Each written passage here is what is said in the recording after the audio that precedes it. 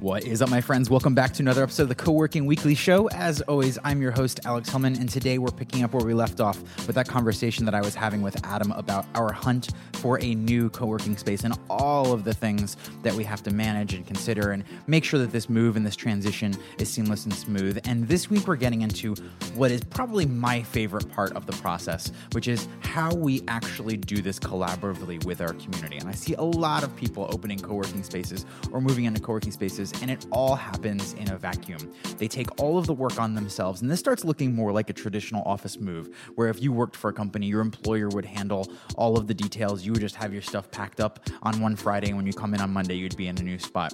That's not how things work here.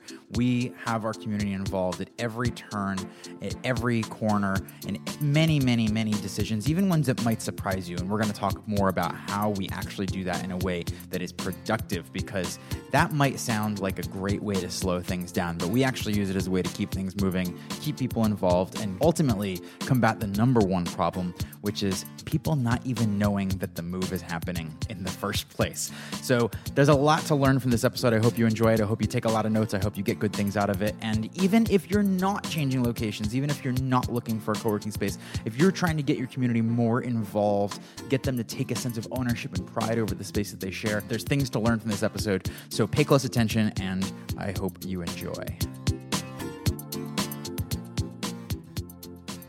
Maybe one of the ways you can accept or acknowledge people's idea, brainstorming, it'd be like the big ambitious stuff that comes with a move of this scope and size that affects all of us, I suppose, is just asking people to please hold on to that suggestion. I hear you. Just please keep that in your pocket and don't forget it, because maybe there will be a time coming up soon when this is going to be super relevant. Or I'll even go one step further. Like I mentioned, we're using Trello, which we use a lot here for organizing ideas. And if you haven't used Trello, its strength is also its biggest weakness in that it can kind of be used for anything. Anything. It's like a to-do list of to-do lists of to-do lists. You get a board with columns.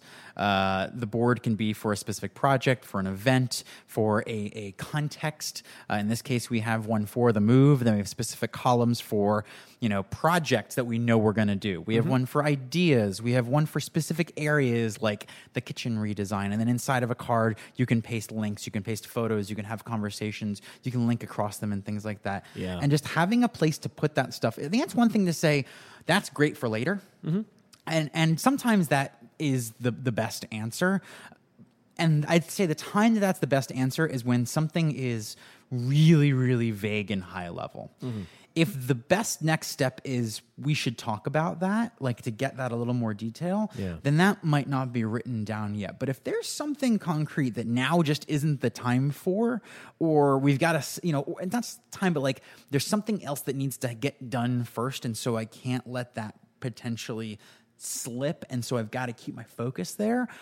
The act of writing it down and having it be public is, I think, just one level up in terms of that sense of acknowledgement. Like, it's written down.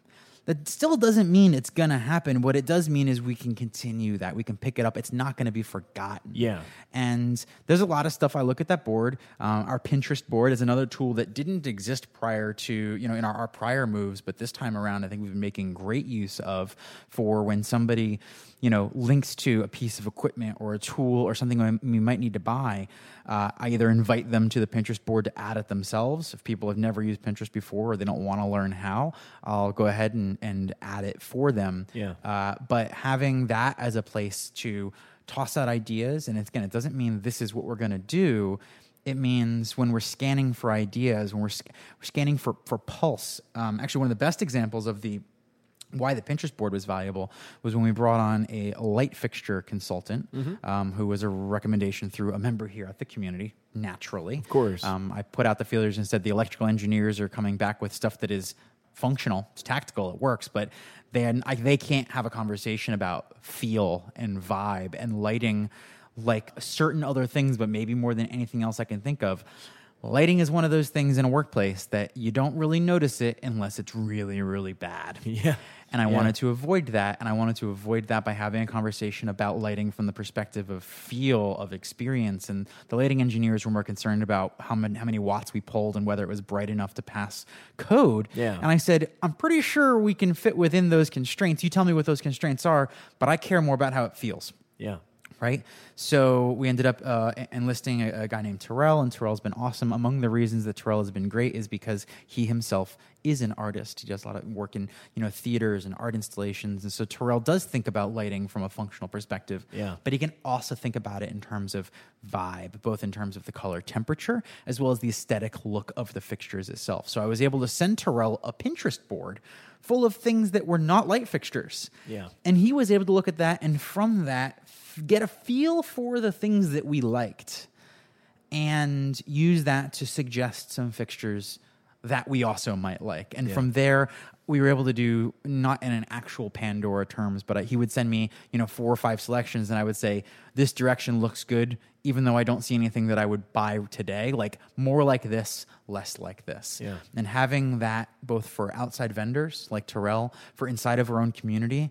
And that's something that I think maybe we can use more going forward, and it's something we've never really had, is a ever-growing, evolving collection of things that we like in terms of that experience, and being able to use that as a point of reference. Pinterest looks at how people tag and how people associate the things that you pin to a board. Yeah. So once you start pinning more reclaimed wood stuff, it's going to find other people's pins that were tagged reclaimed wood and start suggesting them as things that you might like. So it's helped surface ideas, materials, DIY projects, which are perfect for our community. Every time I see something in a design magazine, I go to Pinterest and I look for the DIY version, because then in that case, it's not only a solution to the tool, but it's a project that we can do together. Yeah. And that maybe is the underpinning. If we go all the way back to your original question, which was, how am I doing and how am I doing it?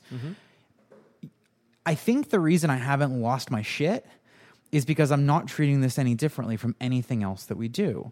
If I were to let this project consume me, and the day-to-day minutia of answering questions from electrical engineers and selecting flooring options, which, like, at a certain point, I'm making decisions about things that I care so little about. And I was, full disclosure, Adam's dad, who works in the flooring industry, actually helped tremendously with finding and sourcing flooring materials, and actually recommended the material that we ended up going with and helped us get a really great rate. So thanks, Joe. Thanks so much, Joe. He said, never call him Joe. That's weird. Well, I was going to say, apparently you never call him either. He said that I'm easier to get a hold of than you are.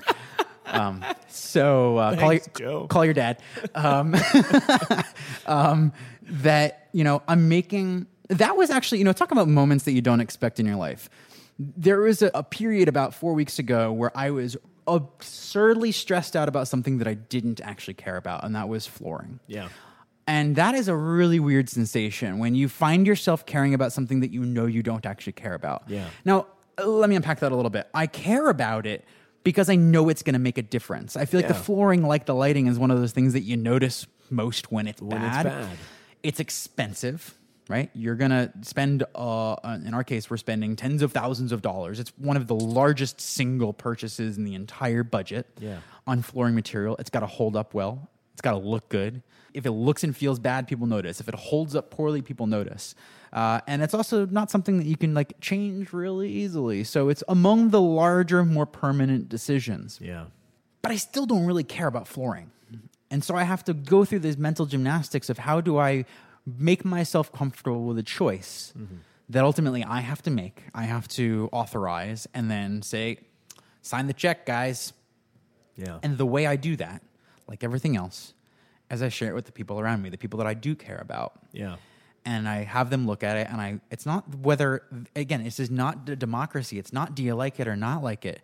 It's what is how do you react? I'm trying to reverse engineer people's pulse on things. What are they excited about? I mean, there are lots of people here who, like me, don't give a shit about the flooring. Yeah. Today, I sat down with 2 of our teammates, Sam and Sean, to choose a white color paint for the walls. Yeah, and which I believe Sam had described as this white or that white. And it was this white or that white. And it was another one of those decisions where I knew intellectually it doesn't really matter. Yeah. But emotionally, I felt like if I'm the only one who thinks it doesn't matter, what if I'm the only one that thinks that way? Yeah, right?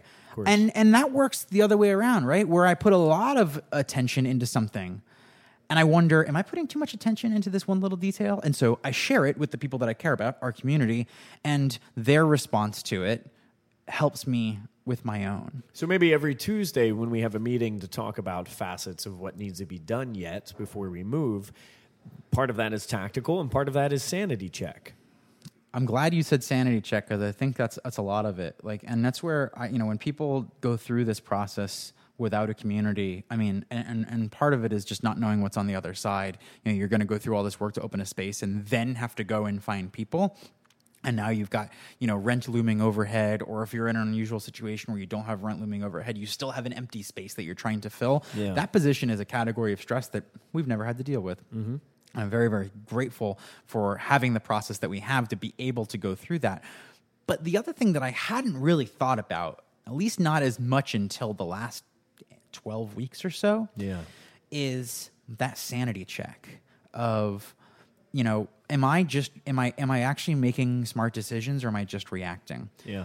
And I think that because so many people end up working in a vacuum, they end up trending decisions towards defaults. So the building that we have a lease signed with, they have construction contractors. Mm-hmm. This is actually a fairly large commercial real estate. I mean, it's a real estate arm of a company, right? So they are not a real estate company, but they have a real estate arm because they own buildings all over the world and they sublease portions of their buildings to people like us. So they do lots of this work. They've got vendors that they work with. They're remarkably professional in that realm. It's one of the reasons I was very happy to sign with them, was I was very impressed by how they approach managing their building. The guy who is responsible for the building at the top of the food chain on a day-to-day basis, he's got an entire staff of amazing people under him that support him. But Ray is the building engineer. Ray has been the building engineer at 399 Market for 27, maybe 28 years. That counts for something. And the team is a team that he's hired, that he leads, he respects. Like, they've got a whole family vibe going on over there, which among the reasons that I felt very confident in this choice. The space functionally worked, but those were the things that influenced me much more in saying, I think these are people that I want to work with for the next 5 to 8 years, maybe longer than that. Having people there that care about making sure the HVAC work, making sure the building the mechanicals are absolutely crucial, but I view as sort of like the skeleton. And it's been really interesting for them to come to me and say, well, how do you want this to be? It can be any way you want. And that's sort of the opposite of everything we've ever had up into this point, where we sort of move into a space, we look around and go, yeah, we can make this work. Yeah. Whereas there's no electrical, there's limited HVAC. It's all going to need to be built out or completed. There's no framing. We can lay out the space any way we want. And there's an infinite number of decisions to make. And every new decision you make has decisions inside of it. And it's sort of this, it's intimidating. Layers. And it's like everything's got another onion layer inside of it. And then you end up making decisions about which freaking white paint you want. Yeah. I cannot imagine having to work through that alone. Yeah. And so I'm endlessly grateful for being surrounded by people, by a team, and by a community of people that do care. And again, my expectations I keep in check, which is nobody is likely to care about this more than I do, right? And because I care both on the tactical level, but also on the meta-strategic level. I care about people caring. Mm-hmm. But my expectation is not that 100% of people care about 100% of the things. Mm-hmm. My goal is to use this process by doing things out in the open to, in a lot of ways, as a tool to find out what people do care about. Mm-hmm. And so I can be strategic about showing them what I care about. Mm-hmm. And, for the people who are super excited about a kitchen, right? Be able to sit down with them one-on-one and say, hey, I know that you use the kitchen a lot. Mm-hmm. Like, are there specific things that you've always thought about that would make a kitchen work really, really well at Indie Hall? Yeah. I don't need anything more than what's in your head. I'm here to take the pulse. And that's been a really awesome conduit for conversations. It's been a really amazing tool. Maybe this is the secret sauce. Every decision has an outcome, right? Yeah, of course. And you don't know how the outcome is going to go until the decision is made, right? You can be right or wrong or somewhere in between. Sure. But if that's all you do with decisions is make decisions and you only get a right or a wrong out of it, you kind of miss out on one of the best parts, which is using the decision as a tool for having a conversation. Right. That's what makes this place tick, is dialogue. Right. It's not the outcome, it's the journey sort of situation. And the decision-making process being out in the open, not being democratic necessarily, but being transparent, being clear, has been an amazing tool for me getting a pulse of who's here, what they care about, what they don't care about, what people's priorities are, and watching that, observing that, and reverse engineering that. I can't think of a better tool than a move. Yeah. As much work as it is, I'm extracting so much value from my understanding of who our community is and how we're going to work together for the next 3, 5, 8 years, right? This is so valuable. And if whether you're opening a brand new space or you're going through a move like we are right now, if you don't view a move or an expansion, to an additional space or more space within the existing location you're in, you got to treat it that way. Yeah. If you aren't, oh my God, you're leaving so much on the table. You're leaving everything on the table. So I implore you to look for questions that you ask yourself and go, it could be this way or that way. Which way should it be? And even if you already have your mind made up, even if you do, even if you know which way is going to be better, ask the question. Yeah. And see what comes back. Because what you might learn is that other people are like, hell yeah, that's obviously the better decision. You also might learn that people think it's not the right decision and they have a better idea, and you would have made your mind up and then made people, suffer through something that's less than what they wanted, and simultaneously taken away an opportunity for them to feel like they were part of the process, a part of creating something together. Yeah. That barn raising process that we talk about in the first 10, where people being a part of the process doesn't just create the outcome. It creates these secondary effects that, in my opinion, are actually the primary effects. That buy-in, that sense of ownership, that connection to each other, that we made it together. I will feel about this building that I have no emotional connection to myself. I'm speaking for myself. I have no emotional attachment to this building. Sure. I didn't walk into this building, fall in love, and go, this is it. This is perfect. This is our new home. I walked in and said, yep, we can make this work. Mm-hmm. And I knew that through this process, I would have a chance to fall in love with this building because we'll make it ours. Mm-hmm. And it won't be perfect. It'll never be perfect. I could disillusion myself. I could trick myself into thinking that we'd make it perfect. But why? Like, perfect isn't the goal. Mm-hmm. That's you set yourself up for a loss when you choose it that way. So instead, I look at everything as a blank canvas. And I say, how can I invite dialogue? Whether that's with one person, one-on-one, whether that's with 5, 10, 15, 20 people at one of our new home happy hours, whether that's an email discussion that goes out to 300 plus people, whether that's the town hall that we're going to be having in a couple of weeks in July. Every single one of those points of dialogue is important. And maybe, the last tip that I can give in this process for anyone who's going through it, and this is something to practice community building in general, and maybe life and business in general. I think everything is like, be prepared to repeat yourself. Mm-hmm. You might be super sick of saying the same thing over and over and over and over and over and over and over and over and over and over and over. But there's someone who hasn't heard it yet. And if they feel like they're getting it phoned in the 7th, 14th, 37th, 90th, 150th time, if they feel like they're getting it phoned in, you miss out on an opportunity for a connection. Yeah. So the hardest part about all of this is being okay with that. That's a muscle I've built. I'm good at it. Yeah. But that's from practice, not because I was born with that ability. Practice is so significant. The dialogue that we have toward making any decisions for this new place, all of that is practice to continue having dialogue after we've moved in and for our entire future. So the dialogue that we have, the practice that we maintain of talking to one another about these things actually serves our future beyond just moving in and settling in. It's funny you bring that up because I was just thinking about how, people train for marathons and runs and stuff like that. And, Mike recently did this, and I'm not a runner, so I'm speaking only based on what I've heard, but like training for a race and running the race are two different things from what I understand.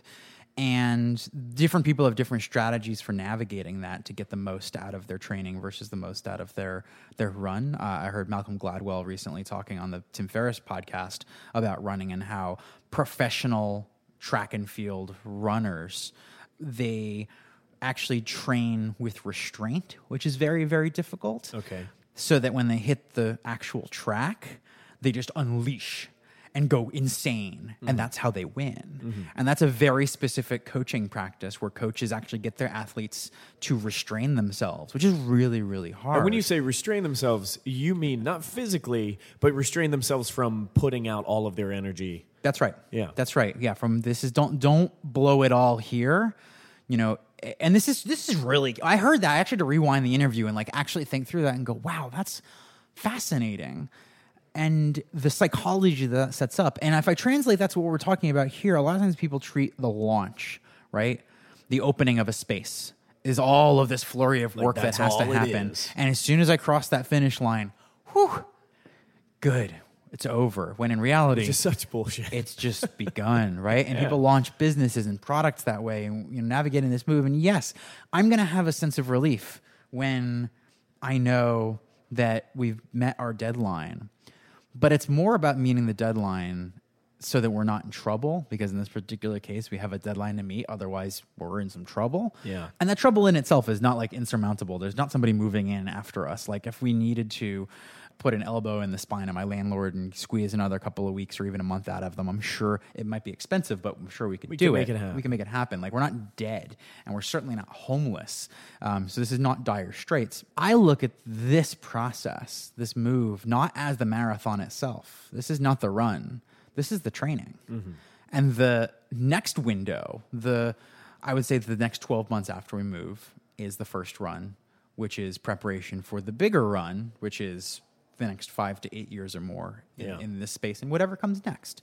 Yeah. So if you let a project like this and all the detail, all the minutia that is inevitable, it's going to happen. The worst thing you can do is let yourself be surprised by it. And maybe that's my advantage right now, as I've been through this enough times that like construction projects have annoying minutia.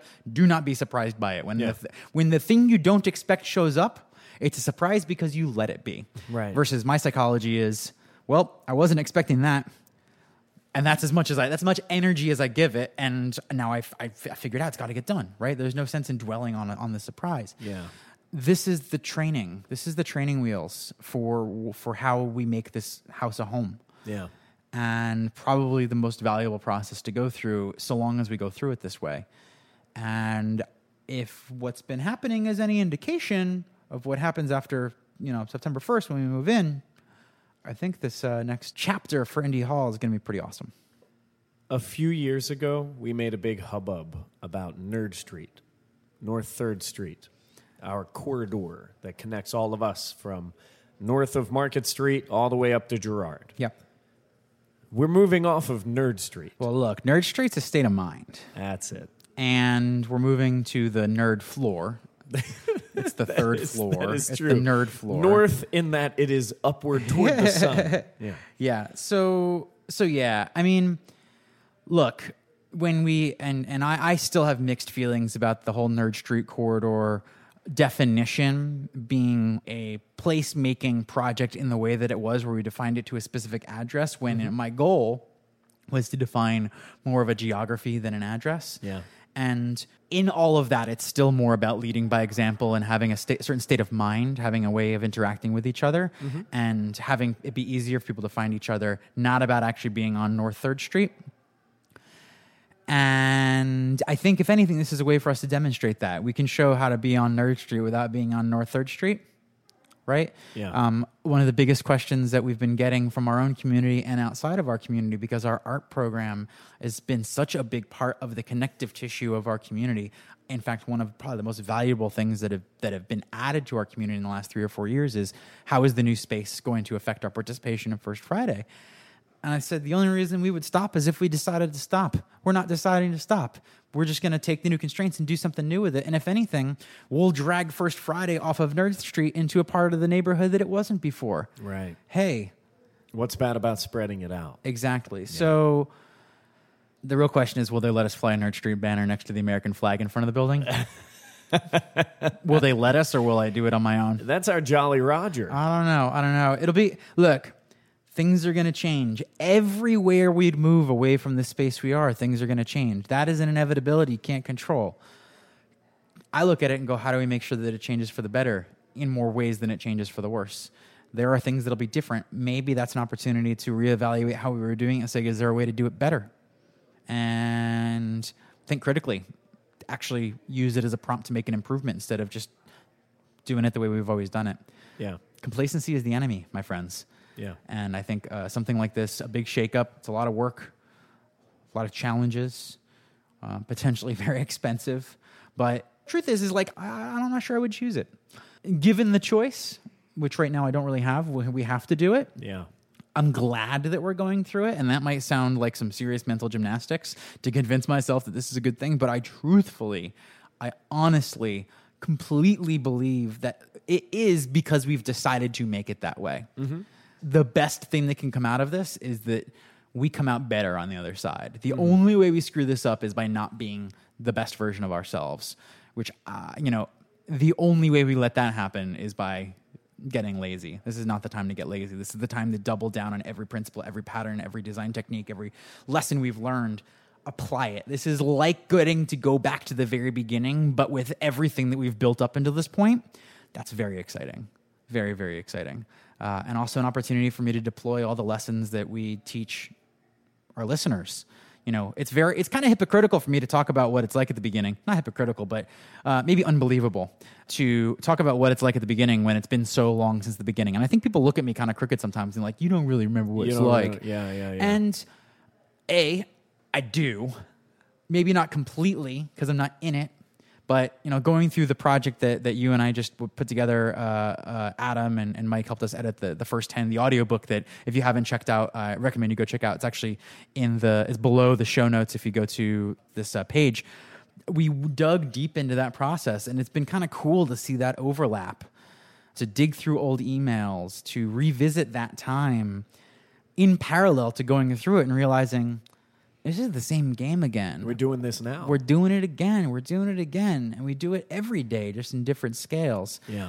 That is, maybe that's the fallacy and where people get hung up. Not everyone's built to do things for the long term. I totally get that. I'm totally in this for the long haul, and not everybody is. And I know that. And I'm never want to project what I want onto somebody else. If you don't want to do this for the long term, that's fine. But I would ask you, for the sake of your community, that if you don't want to do it for the long term, what do you want to do it for, right? And are they on board with that?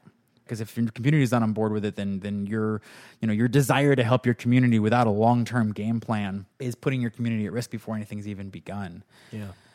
Part of the reason that I love the long game, I love it, is because it's an opportunity to practice something and get really, really good at it. And every practice in anything, sport, music, is doing the same thing over and over and over and over and over. You play the same chord on the guitar until your fingers don't hurt anymore. Mm-hmm. You try that drum riff until it doesn't feel weird and awkward. You run until you can run a little bit further. Whatever it might be, practice is repetition. And I think a lot of people let boredom get in the way of excellence. Mm-hmm. It's true. The reason that we're really good at what we do, and the reason people get really good at what they do, it's not because they were born with it. It's because they look at boredom and say, not how do I throw that away and do something new, but how do I push through that and get a little better at it? And if you do the same thing and you never try and get better at it, then yeah, I could see getting bored and getting disenfranchised and wanting to move on. But if you constantly want to get a little better at it, if you want to think creatively about how you can apply it over and over and over to new places, new methods, this might change the thing. I might want to do something entirely different tomorrow. I might wake up tomorrow and want to do something entirely different. Yeah. But for now, I love what I do every day because every day affords me the ability to take all the things I've learned up until this point and try it again. I'm in competition with one person. It's me. I want to best myself every single time. That's what this is about. I'm not competitive in the traditional sense. Like, I really don't care what our quote-unquote competitor, I don't care what other co-working spaces are doing. I'm competitive against myself more than anything else. And I think that translates over to the culture of Indie Hall. Is a community of people who compete against themselves more than they compete against each other, constantly trying to level up, trying to get better. And we push each other to do that. It's just like competitive collaboration. It's weird. But it feels really good to be surrounded by people that think that way, that acknowledge that way, that respond really positively to that, because that's how we've done what we've done for 10 years, and that's how we'll keep doing it for 10 or more. All right, my friends, that is the end of this 2-part series where Adam and I hopefully extracted some of the most valuable lessons and what we have learned in going through the preparations to move Indie Hall from our home of the last 7 years into the new one that we're moving into in just a few weeks. And if you got something really great out of these last couple episodes or any episodes of the show, I'd love to hear what those things are. So you can shoot me an email, alex@indiehall.org. You can tweet at me @AlexHellman. Or if you're into the whole iTunes thing, we'd love a review. If you open up iTunes, if you search for the Co-working Weekly Show and leave a review, 5 stars and a little note about what you've been learning from the show. Those reviews mean a whole lot to me, and they help other people know what they're going to be getting out of the show. So check that out if you've got a few minutes. Would love, really appreciate that. In the next few weeks, we're going to be diving back into some more Q&A episodes. Got some really exciting stuff coming, and I look forward to sharing that with you. I hope you have a great week, and I'll see you next time.